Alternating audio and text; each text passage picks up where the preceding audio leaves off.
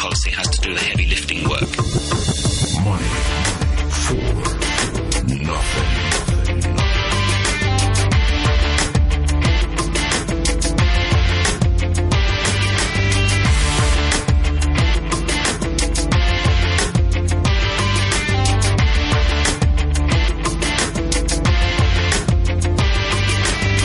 Good morning and welcome to this Friday's edition of Money for Nothing with me, Renita Malhotra Hora. China's stocks fall after the government cuts economic growth targets to 7%, flagging the challenges ahead. Mario Draghi declares an ECB victory for the bond buying program even before it begins. And Hong Kong Exchange posts its results with a $68 million revenue from the Shanghai Stock Link in 2014. Today is all about looking at China through the eyes of the National People's Congress. China Market Research Group's Ben Cavender joins us this morning to analyze the issues that have come up in the meetings. That's after our markets discussion with SocGen's Klaus Bauder. And our last guest this morning is Nicholas Holt from Knight Frank on their latest wealth report. Tobias Hexter of True Partner is our guest host back in the studio this morning. Good morning, Tobias. Good morning, Renita. So 7% growth is the official word. The Hang Seng and the Shanghai Composite both dropped on the news. What are your thoughts on where this is going to take markets today? On the very short term, I wouldn't be that certain. But if I would look slightly longer, I think we're having a bit of a situation that good news is bad news or bad news is good news. There's this trillions of dollars resting in the coffers of the Chinese government, aching to be used to support the market or other overt measures to push up the market. That's the good news? I think that's I think negative or slightly disappointing economic and growth figures will lead to more government stimulus. So what is the bad news? There is no bad news. Oh, there is no bad news. Okay, well, that's good news. Yes. Okay, hold your thoughts. We're definitely going to be discussing more of this, plenty more of this later on this morning. Let's look at some of the other stories that have been affecting markets. First, the European Central Bank, the ECB, will start buying government bonds in Eurozone countries from next week, starting from Monday, actually. The bank's president, Mario Draghi, is pretty confident about the success of quantitative easing, even before it has begun. Our monetary policy decisions have worked, and it's with some certain degree of satisfaction that the Governing Council has acknowledged this. We see that the objectives are gradually being attained, and the market reaction to the announcement, the expectation first and the announcement second of our securities market program, it's also been quite effective. He says that QE will actually pump more money into Eurozone economies and boost growth. The substantial additional easing of our monetary policy stance supports and reinforces the emergence of more favorable developments of the euro area economy. But investors like SCOR CEO Dennis Kessler are not that bullish. He says the ECB's QE is too late and badly shaped.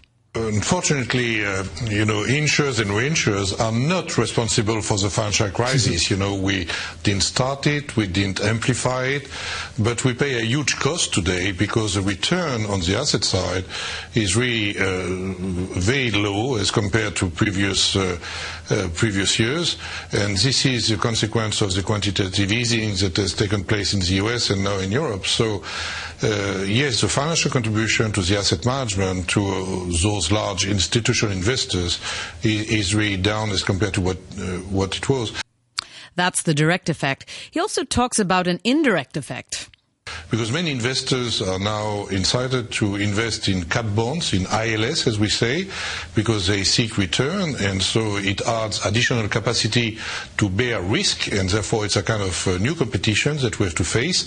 There are more and more cat bonds that are issued, and even mortality bonds, and so we have a fierce competition with those types of vehicles to bear the catastrophic risk around the globe. So negative direct effect, negative indirect effect.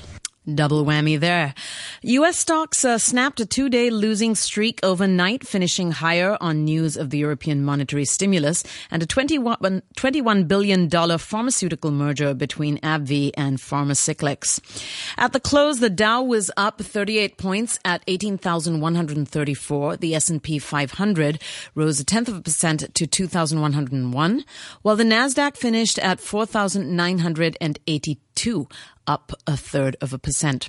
Hong Kong Exchanges and Clearing has reported a profit of $5.17 billion for the last year, up 13% year on year. Revenue reached $9.8 billion, 68 million of which was brought in by revenue from the Shanghai Stock Link. The company has proposed a final dividend of $2.15 per share. Group Chief Charles Lee said that the next stage of business development would be a broader collaboration with the markets on the mainland. The biggest challenge for China is to find product for that massive liquidity in the banks, to find investment opportunity to diversify away from China banks. And our task, our mission in life is to provide this market, provide the product so that that liquidity can finally move and migrate from China's banks to global deployment. And that's probably the last pool of capital in the world of that size that is yet to be globally deployed. So our business model is fundamentally changing today, and this is the beginning of that change. And our financial result today only start to show a glimpse of what is yet to come. All right, so let's bring in our first guest of the morning, Klaus Baader, who is a chief economist at SocGen. Good morning, Klaus. Good morning. So, Klaus, what do you make of Draghi's comments there? I mean, Tobias, who was sitting next to me, was shaking his head vigorously, disagreeing when Mario was talking and agreeing when the SCOR CEO was saying that, no, QE's too late and badly shaped. What do you think? Well, there are always winners and losers, and there's no doubt that the extremely low levels of interest rates are making life very difficult for life insurers and others who have to achieve a long-term return. But at the same time, there are also clear winners, and of course, the bonds that these institutions already hold have risen a lot in price, so that's favorable for them. But I think the key thing is that we get the economy going, because, frankly, if the economy doesn't get going, then no matter how high interest rates are, insurers and other companies are going to find themselves in trouble. And I think one of the main conduits for the success or failure of quantitative easing is what happens to the currency. And I think one has to agree with Mario Draghi that in both respect of interest rates, reducing interest rates further, and weakening the euro, the ECB strategy has been pretty successful. The euro has certainly returned to competitive level, and the improvement in the economy is palpable. The ECB is absolutely not alone in upgrading the growth forecast for 2015. We're in a similar position. I think everybody else in the market is in a similar position. Economic growth is unlikely this year to be around 1%. It's likely to be about 50% higher, 1.5%. So I would say that that's actually a success. Okay, Tobias, why do I get the feeling that you have other thoughts?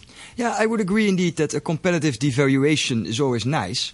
But the one problem that I see if you look on the ground in Europe, even with the liquidity being unleashed and despite the banks nicely having front-run the whole operation, if you look at the yields, there's actually still no money going towards small, medium enterprises. The whole idea of getting the economy started. Indeed, a competitive devaluation, but I don't see money flowing from the banks. Yes, it's flowing, but it's flowing across the globe to chase assets and yields. Well, part of that is definitely true. You're right. There's probably now capital outflow out of the euro area just because yields are so incredibly unappealing and unattractive. But, what you say about credit creation is, I think, only partly true and isn't really up to the latest developments. Credit growth, which was contracting for quite a long period in the euro area, is now at long last expanding. And also credit to corporations is now beginning to expand. Now, it's only the beginning, and all of this can certainly be derailed. That's always a possibility, but I would be somewhat surprised if that were the case. I find it a bit odd to criticize the ECB for quantitative easing. It is somewhat late in the game. That's absolutely true. Whereas the general perception, the general review of the very same policy being in the US or in the UK is being lauded as a great success. In Japan, of course, the game has been played for a long, long time and been stepped up dramatically.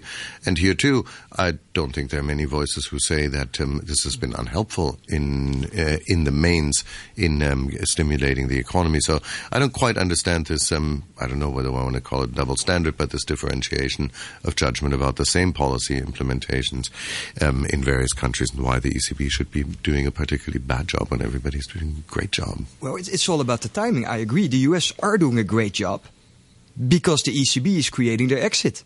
The flow of money now being unleashed in Europe flows partly to the US, keeping their interest rates reasonable, so the predicted Armageddon of a Fed exit is not taking place. But how on earth is the ECB ever going to exit? And one more point regarding to capital into the actual economy. As soon as the LTRO, which was effectively a very big free lunch for the banks, and even Draghi indirectly admitted it, has been changed into a program that directly tied towards providing money for corporations and businesses, and the take-up was negligible. Yeah, there's a limited, maybe a limited demand for liquidity. The banks, of course, are already holding massive amounts of excess liquidity, and have been until now depositing it mostly with the ECB, where they're now being charged for the pleasure. The banks, of course, would say we are ready to lend. It's just that there's been very little credit demand so far, because many sectors in the euro area economy are still focused on deleveraging.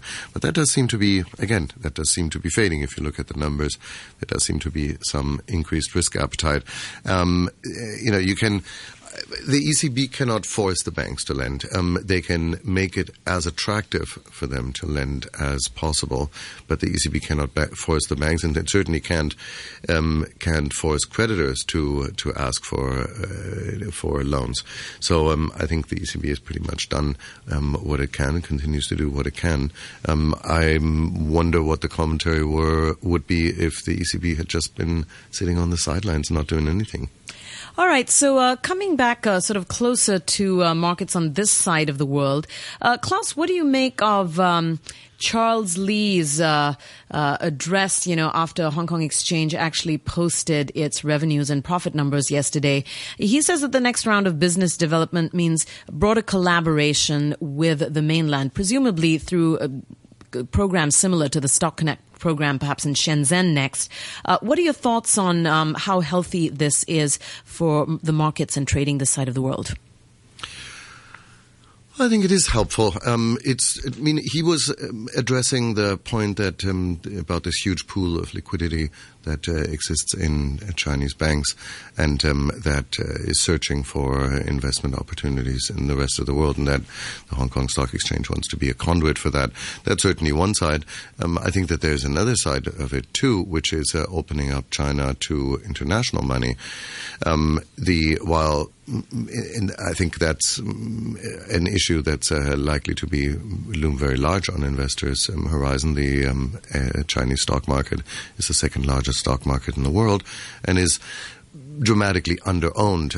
You can't say underweighted because it's not part of any of the big indices, but it's certainly underowned. And on some metrics, the Chinese stock market looks extremely attractive compared to other stock markets.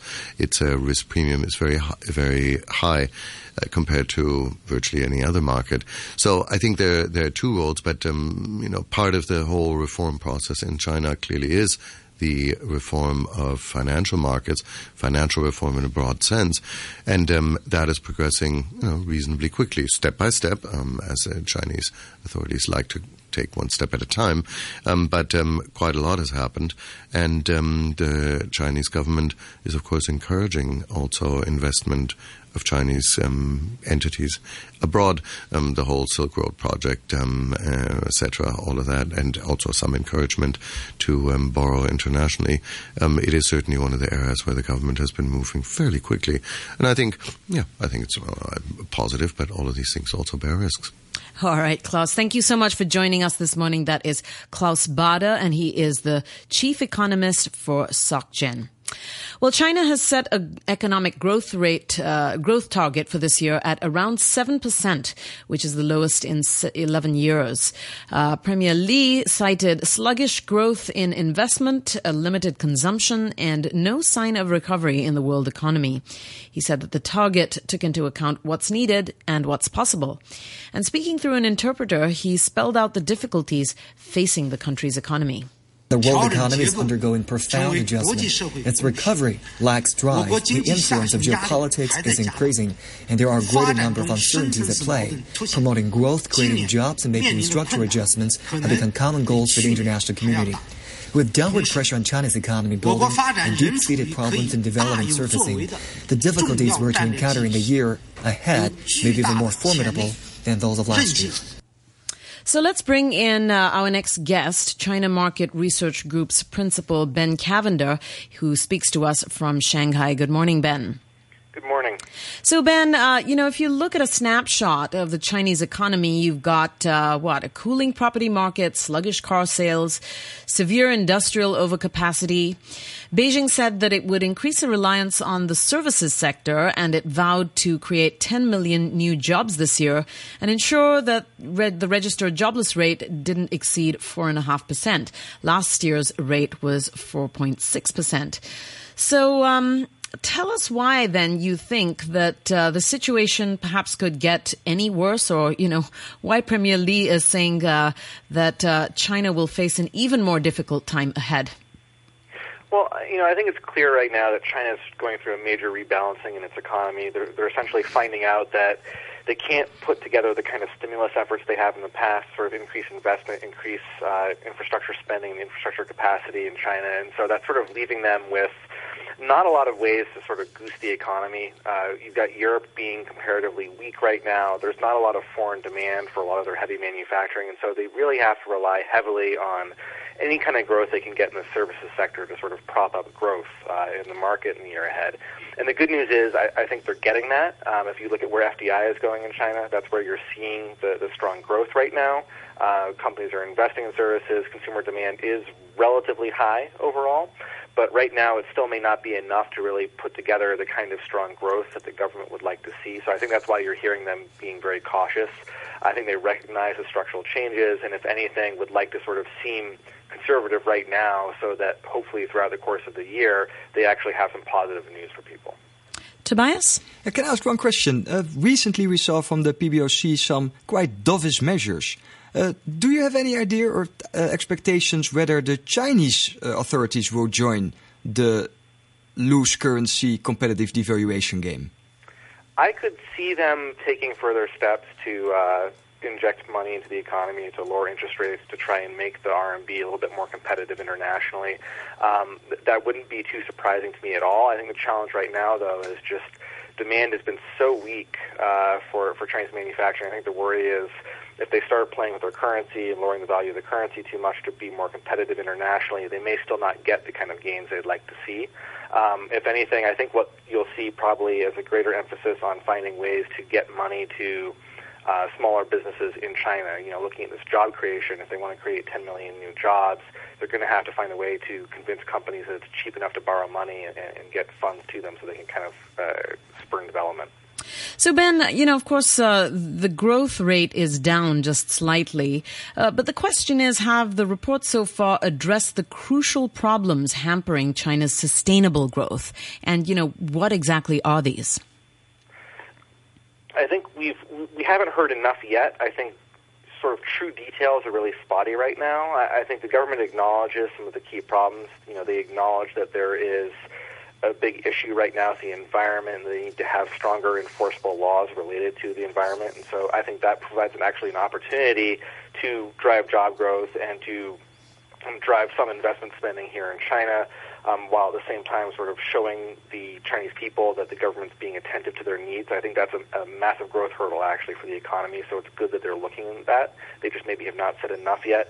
I don't think the government has done enough to address the overcapacity they have right now within the manufacturing sector. I wouldn't be surprised if we see some form of consolidation this year.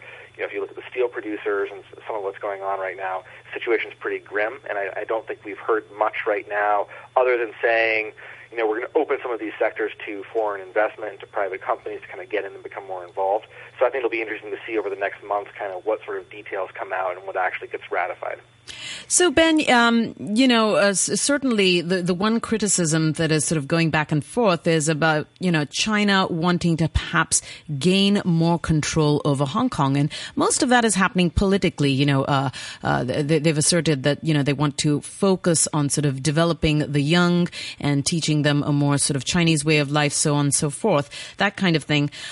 Investors and people in the financial world are, of course, excited about sort of the connection between the two countries, or between the SAR and the mainland, I should say, in terms of the stock connect and sort of where that's going in the further. However, there are some very, very negative analysts who say, well, that is just another method of China sort of spreading its tentacles into Hong Kong economically. What do you make of that?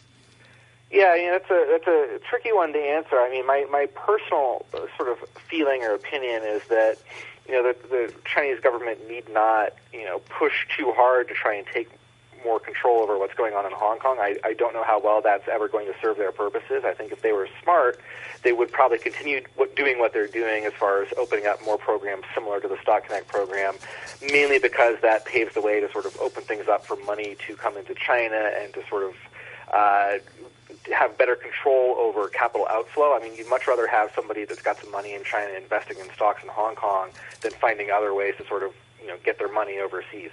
So, you know, I think you are going to see greater connectivity simply because China's going to probably open up more of its stock markets.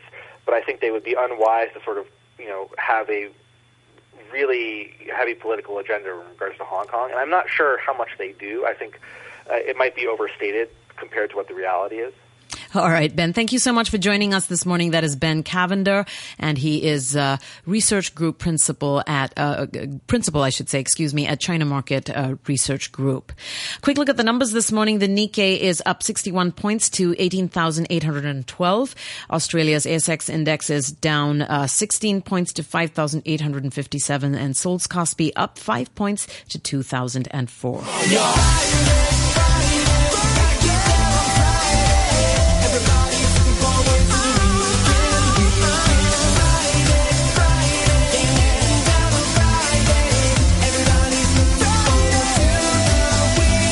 The time is 8:25 and everybody is indeed looking forward to the weekend. But before that, let's discuss another interesting story on Money for Nothing.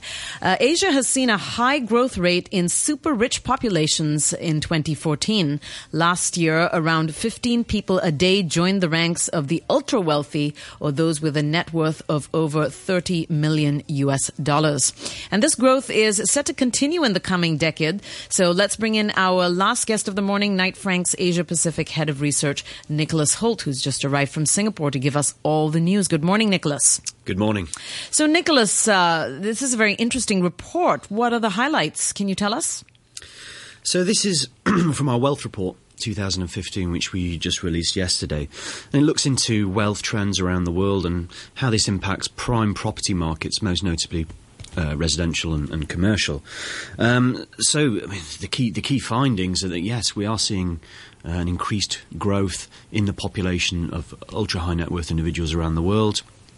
And perhaps unsurprisingly, their favoured asset class continues to be property. It's really the cornerstone of many of these high net worths investment portfolios. 23% of their portfolios is allocated to property, and 26%, so nearly over 1 in 4, are saying they're going to be purchasing a residential property this year. Okay, and where in Asia do you see the fastest growth in wealth? So the fastest growth in wealth is actually coming from Mongolia, which saw a 6.7% growth. Surely that's not about property. Well, it is about property, actually, to a certain extent. I mean, the Mongolian property market's actually booming. I mean, the real high growth rates are coming from countries often starting from a low base. So that's and if we look forward as well, the countries that are going to see the highest growth, some of the African countries, places like Vietnam and Indonesia as well. Even places like Venezuela in South America. But all of this does have an impact on property markets, not just because there's high net worth individuals in a certain place who wish to buy property, but also because we see flows of wealth moving around the world, influencing property markets outside of their home country. So these high net worth individuals, where are they buying these properties? I mean, besides Mongolia, but I assume that they're buying these properties abroad and not necessarily in their home countries. Well, for your first home, you'd be buying in your home country, but certainly we are seeing increasing internationalization of demand for prime property. The markets that tend to be targeted are the key global hubs, so places like London, New York, Hong Kong and Singapore, although we have seen reactions from the policymakers in Hong Kong and Singapore to that. We've seen 15% additional stamp duty in both these markets. Sydney and then other US markets, certainly the people are buying into recovery over there. The US markets have been some of the strongest performers over the last year. Tobias? Yeah, interesting. One question I wonder, if indeed so much money is being set in or even invested in real estate, could it be that the current situation of like Hong Kong and Singapore on a global scale becomes maybe the new normal, especially given the possible debasement of currencies? I mean, we are seeing policy pushback in many countries around the world. We're seeing increasing taxes. For example, in the UK, we're seeing the capital gains tax for non-resident foreign buyers being introduced from April. They're discussing the regulations for foreign purchases in Australia at the moment and just amended it for agricultural property. We're also seeing talk of pied-à-terre tax being introduced in New York for properties over $5 million. So there's certainly a reaction. I don't know how protectionist it will be, whether it will be as protectionist as we've seen in Hong Kong and Singapore, where a 15% additional stamp duty has really calmed foreign activity. I mean, certainly in places like the UK, it'd be very, very difficult, I believe, for them to introduce, just politically, a foreign tax, so to speak. Thank you so much for joining us this morning. That is Nicholas Holt, and he is the Asia-Pacific Head of Research at Knight Frank. A quick look at the numbers. The Nikkei is now up 127 points to 18,879. Australia's ASX 100 is down 27 points to 5,846, and Seoul's Kospi up 6 points to 2,005. In currencies, €1 currently buys you 1.10 US dollars. The US dollar is trading at 120 yen, and £1 sterling buys you 11 Hong Kong dollars and 81 cents. So Tobias, here we are at the end of the show, at the end of the week. What are your parting thoughts? What should we be thinking of as we head out to enjoy this Friday? Yeah, I would agree with the previous speakers in terms of maybe Chinese equities and bricks and mortar, because all these new highly ultra high net worth individuals, usually they do something right. So it's almost like follow the money. And indeed, if the Hong Kong and Singapore becomes the new normal, prepare yourself for prices. All right. Thank you so much for joining us this morning, Tobias Hexter, who is a senior strategist at True Partner. And I'm Renita Malhotra Hora, wrapping up this Friday morning for Money for Nothing. A quick look at the weather forecast for today. It'll be cloudy to overcast with 1 or 2 rain patches, visibility rather low. The temperature right now is 17 degrees Celsius and the relative humidity is 95%. Time for the half-hour news with Sam Butler. The Independent Police Complaints Council has received a record 2,000 complaints against the force's handling of the Occupy movement last year. Its Deputy Secretary General Daniel Moy said a large number of them were linked to several high-profile incidents. There are 5 incidents which involve more than 40% of the complainant making complaints in relation to the same incidents. These 5 incidents, I can recall, one of them is the 7 police officers suspect of assaulting a citizen, and another incident is in relation to the Now TV staff assaulting police officers with a ladder. So 40% of the complainants making complaints in relation to the same